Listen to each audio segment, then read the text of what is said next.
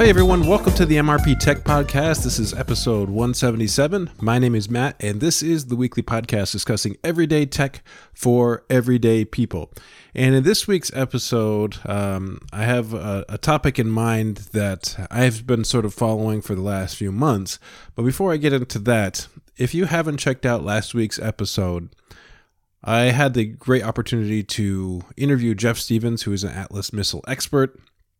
And that was a wonderful experience for me. It was great to be able to talk with Jeff a little bit about some local history, about history of Cold War history. We had a good time talking, and the video for that is available on the YouTube channel, and the audio podcast you can find over at podnuts.com. So in this week's episode, what I'm going to do is I'd like to talk about the latest release of the Apple iPad Pro 12.9 inch. Now, if you have been listening to this podcast for a while, you know that I've been sort of keeping my eye on the 2020 release for the iPad Pro. And the reason for that is because in the middle of a huge grant project for the music organization that I founded. And we were looking at purchasing a bunch of these for a jazz orchestra. And so the ultimate goal was to use them as PDF music readers because there's sort of the perfect size for digitizing music and such. And the real reason I've been keeping my eye on this is because of that. About 6 months ago or so, we were able to purchase 5 of the 2018 model. That was sort of part of the plan to test everything to make sure it would work as needed. And we knew that at some point in 2020, the latest iteration of the iPad Pro would come out. And I wasn't able to talk about it last week because we had Jeff on as the host, but Apple did release on March 18th the iPad Pro 12.9 2020 version. And again, the Pro models, it's a 12.9 inch screen. There is an 11 inch Pro model as well.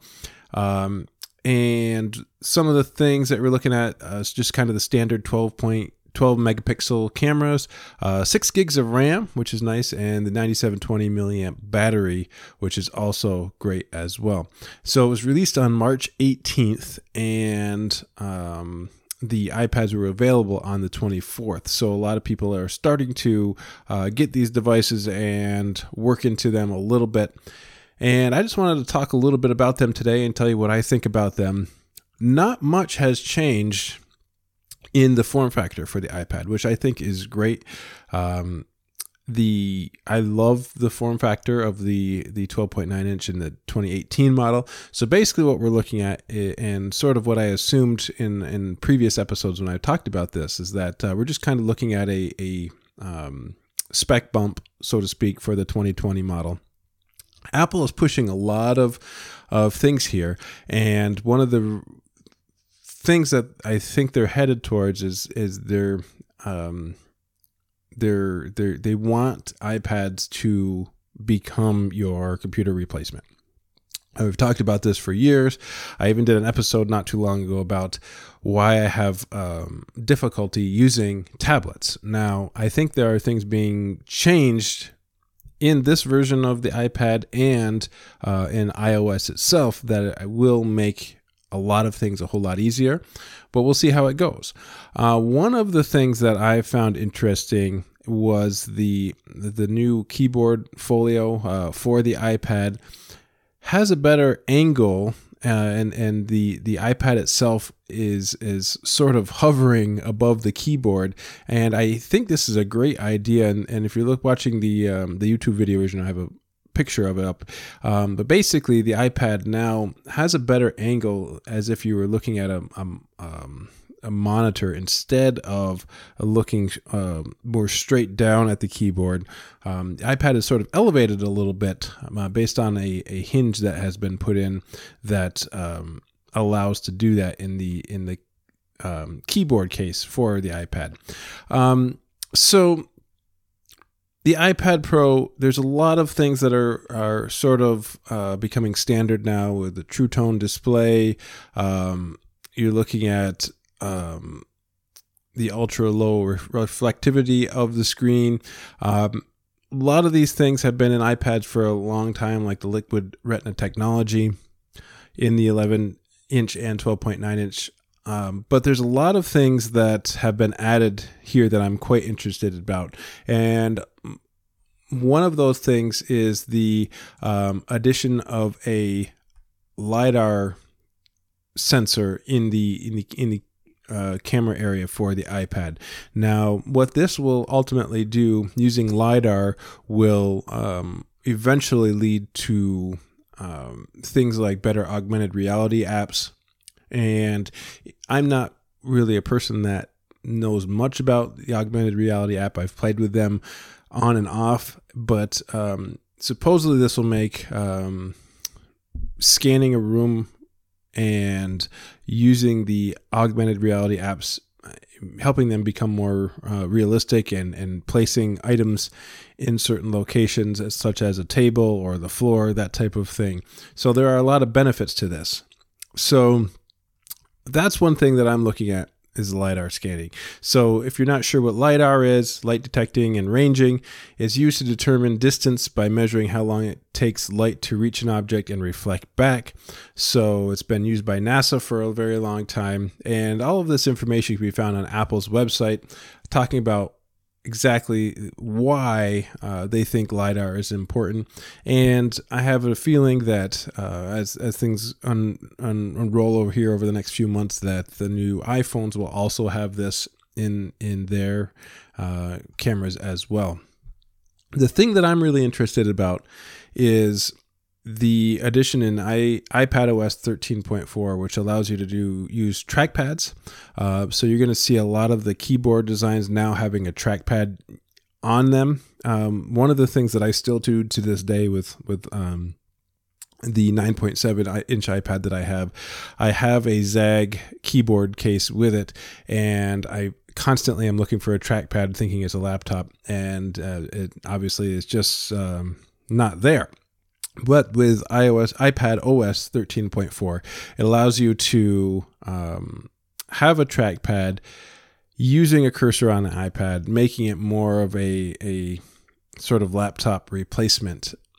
And so I'm real interested in that there is a new Magic Keyboard for the iPad Pro.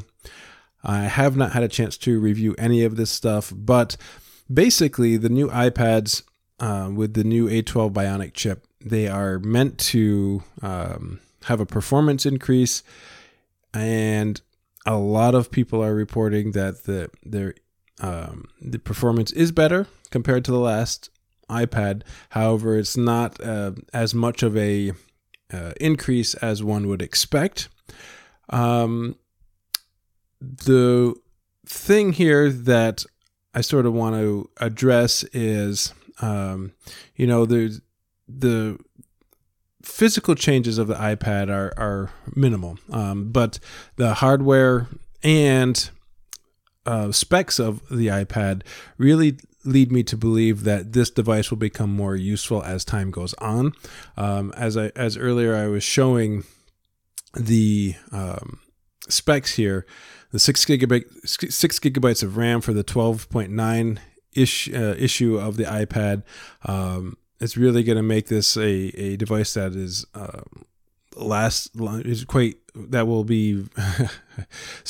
this device longevity wise will be something that can be used for years.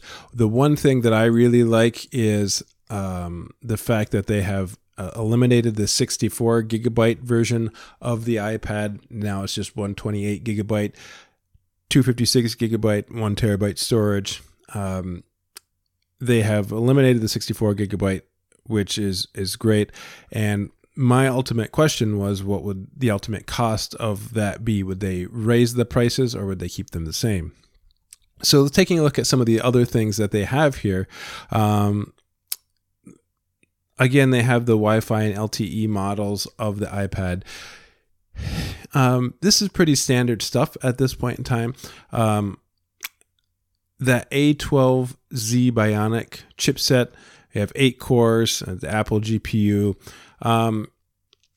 Really there's not a whole lot of things that are new here in the iPad, but I'm excited about it for a lot of different reasons, and here's why.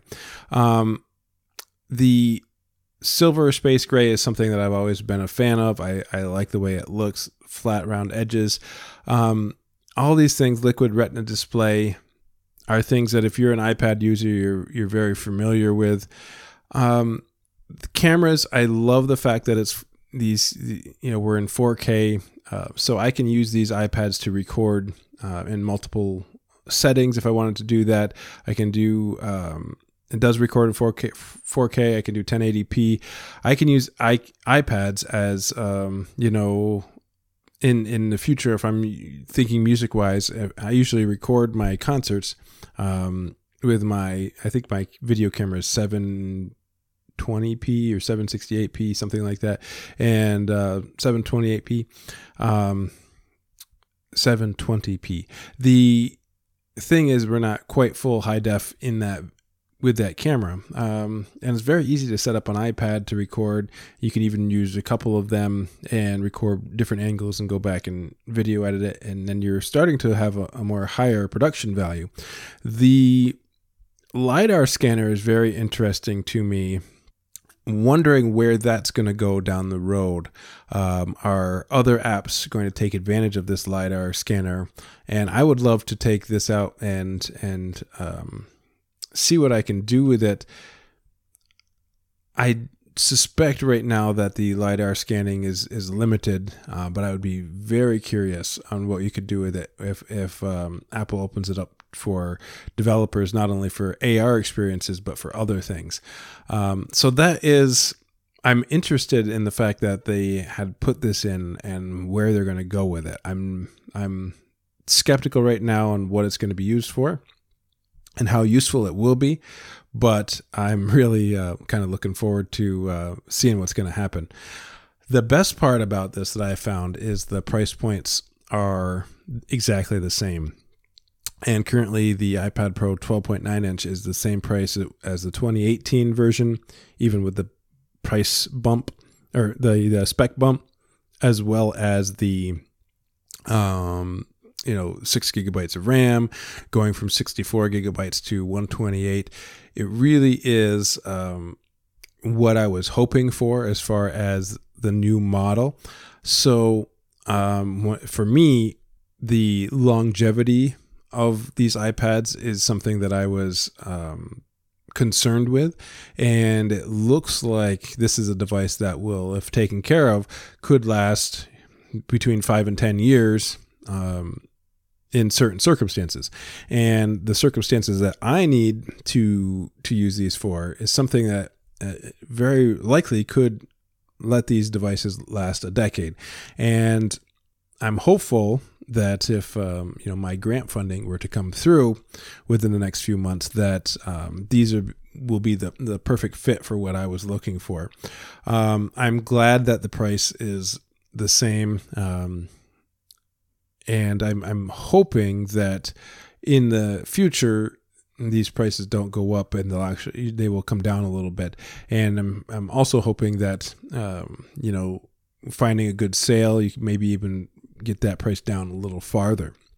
Now, Apple is Apple. The prices are higher than other devices, and that's unfortunate. You could easily get an Android device that are spec'd equivalently to the iPads for very much cheaper.